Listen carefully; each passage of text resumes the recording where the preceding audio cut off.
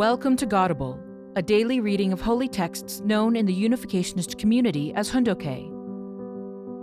Today we are reading from the Pyeonghwa Gyeong.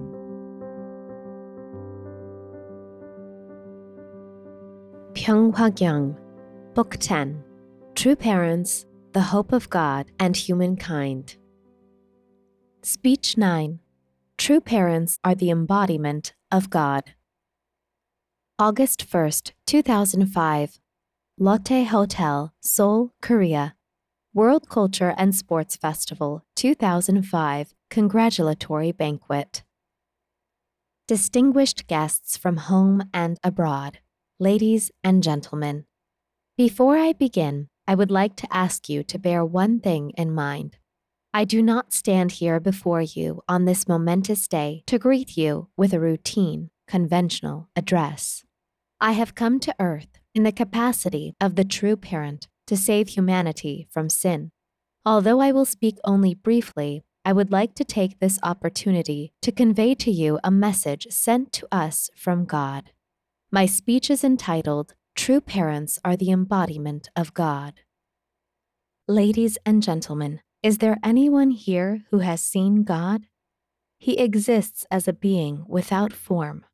Even when we pass on to the spirit world, we will not be able to see him. Therefore, for God to establish a relationship with us human beings who are composed of flesh and blood and jostling against each other, he needs to manifest as the Father here on earth through a physical body. God created our first ancestors, Adam and Eve, according to this heavenly law. Through them, he intended to manifest himself on earth, both in spirit and body. Adam and Eve would have also represented the spirit world and the physical world coming together in harmony, and so would have represented the unity of the cosmos. Then how can human beings born with a physical body be the manifestation of God, who has none? God's nature is absolute, unique, unchanging, and eternal, and he created his greatest masterpiece, human beings, to reflect fully all aspects of that nature. The physical body, created based on the principles of the temporal world of substance, cannot exist forever. Once Adam and Eve had reached perfection, however, God planned to dwell within them, to have complete oneness with them. He planned that he would enter a relationship of eternal true love with them, wherein he would be Adam and at the same time God. Likewise, he would be Eve and at the same time God. If Adam and Eve had not fallen, if they had abided by the commandment of God, achieved perfection as individuals, and come together in a holy matrimonial union with the blessing of God, their children and their descendants would have lived forever as his substantial embodiments, inheriting his nature generation after generation. We can achieve the realm of true love's absolute value only when we firmly establish the sphere of true love relationships. If Adam and Eve had attained such a standard, human beings automatically would have been elevated to the position of God's absolute object partners, in which position they and their descendants would have enjoyed an eternal life of happiness. As things turned out, however, the human fall dealt God a devastating blow. From the vertical perspective, God and human beings were to have been in a relationship of true parent and true children. From a horizontal view, human beings were to have been God himself as well as his children. Through the fall, God lost all this. If Adam and Eve had become the visible form of God, he would have dwelt in their heart and reigned over the corporeal, physical world and the incorporeal, spirit world. In other words, God would have reigned over the world together with Adam and Eve. Together they would have created the kingdom of God on earth, that is, the peace kingdom. Adam would have become the king of the kingdom of heaven on earth and the king of the kingdom of heaven in the spirit world.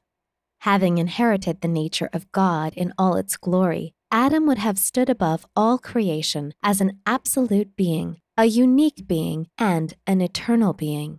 He would have been the unchanging parent, owner, teacher, and king of true love in this world of substance. Moreover, each of the 6.5 billion people living in the world today would also have been the visible form and incarnation of God. What stood in the way of achieving this? As I have said, the central problem was the fall. The fall drove all people into the sphere of ignorance. It turned them into lonely orphans. Though their eyes gazed upon the natural scenery spread out before them, the fall made them insensible to God, the root of all creation. They became unable to hear, see, or feel His presence. God, however, sank into suffering and grief even greater than that of human beings.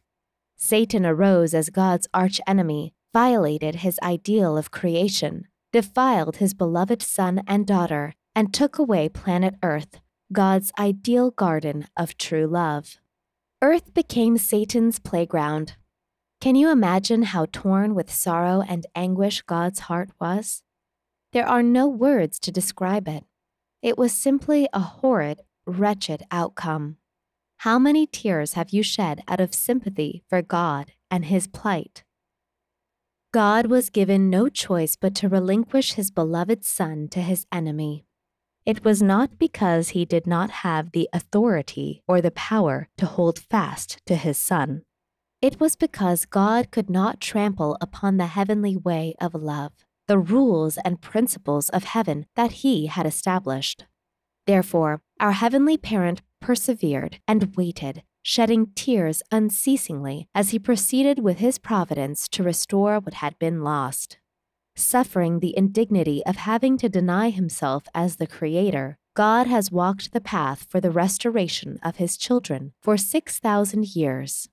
All-knowing and all-powerful though He is, to restore the true lineage, God still had to follow a course more torturous than if He had been imprisoned in hell. The providence of restoration God is carrying out cannot be random. It cannot deviate from the principles and rules of heaven. To succeed in His endeavors, God has to seek out and anoint the true parents on earth. They will restore all people, the degraded descendants of the fall who have inherited the blood lineage of the false parent, Satan. God originally intended that Adam establish the lineage of heaven after he attained individual perfection and was blessed by God in holy matrimony. God thus has to install here on earth the visible God with the mission to begin that heavenly lineage. In short, the aim of the providence of God is to create, here on this planet Earth, true families, true nations, and a true world unrelated in any way to Satan. For this purpose, Jesus Christ came as the second Adam 2,000 years ago.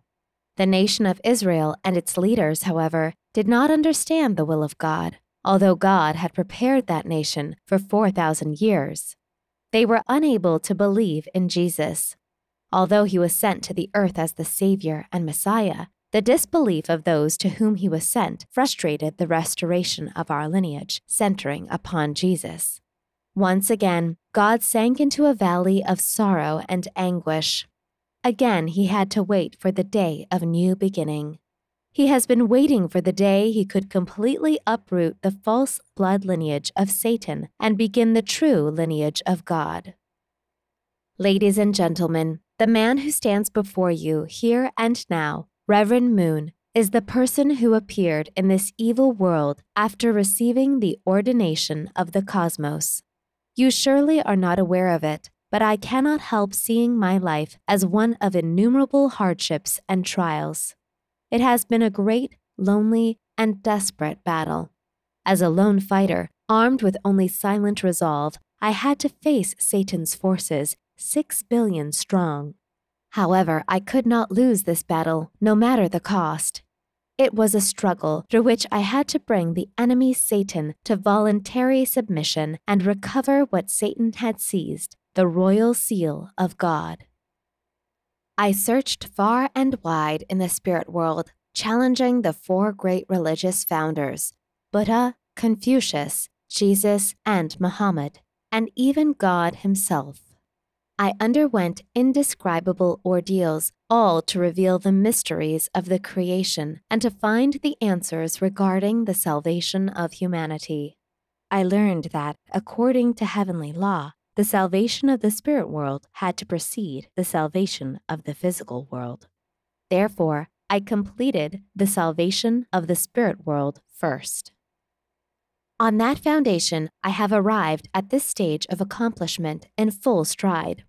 My path is that of a man of integrity and perfected character, whom God can utilize as his visible form. I have accomplished the path of the true parent, founding the true tribe that carries the true lineage of God that can never again be defiled. I have walked the path of Savior and Messiah, whose mission it is to restore all humanity. This path transcends the individual, family, tribe, race, nation, and world levels to include even the billions of people in the spirit world. The light of truth I sought and finally found is illuminating the path for the 6.5 billion people of the human race, all of whom are blind. The path humanity needs to follow is now more than clear. There are no further obstacles in your way as you travel at top speed on the superhighway in the era after the coming of heaven. Open up your hearts, receive the word of God, and take the path to individual perfection. Become representatives of the true parents. Become horizontal true parents in the era after the coming of heaven, passing on the blessing of God to others freely and without reserve. Build the peace kingdom here on earth and become the blessed citizens of the kingdom of heaven, serving God forevermore as true parents yourselves. Even as we speak, we hear cries of pain throughout the world. I ask you to be aware of the importance of your roles as leaders who are concerned about the future of humanity and who are working on the front line for the realization of world peace. The message I have conveyed to you on this formal occasion is neither my own personal philosophy nor the theory of the Unification Church. It is the law of heaven. It is the way of heaven that God has been preparing for 6,000 years. God is utilizing my physical body, the body of the true parent, and is carrying out his works through me as the incarnate true parent. Please leave here tonight with the new hope of heaven in your hearts. I hope and pray that as the people attending true parents, you will stand at the forefront in the ranks of those working to establish the peace kingdom. May the blessings of God forever be with you and your nation. Thank you. Thank you for listening to today's episode of Godable. Godable is brought to you by the National Victory Fund and support from listeners like you. To donate, visit godable.org. Thank you.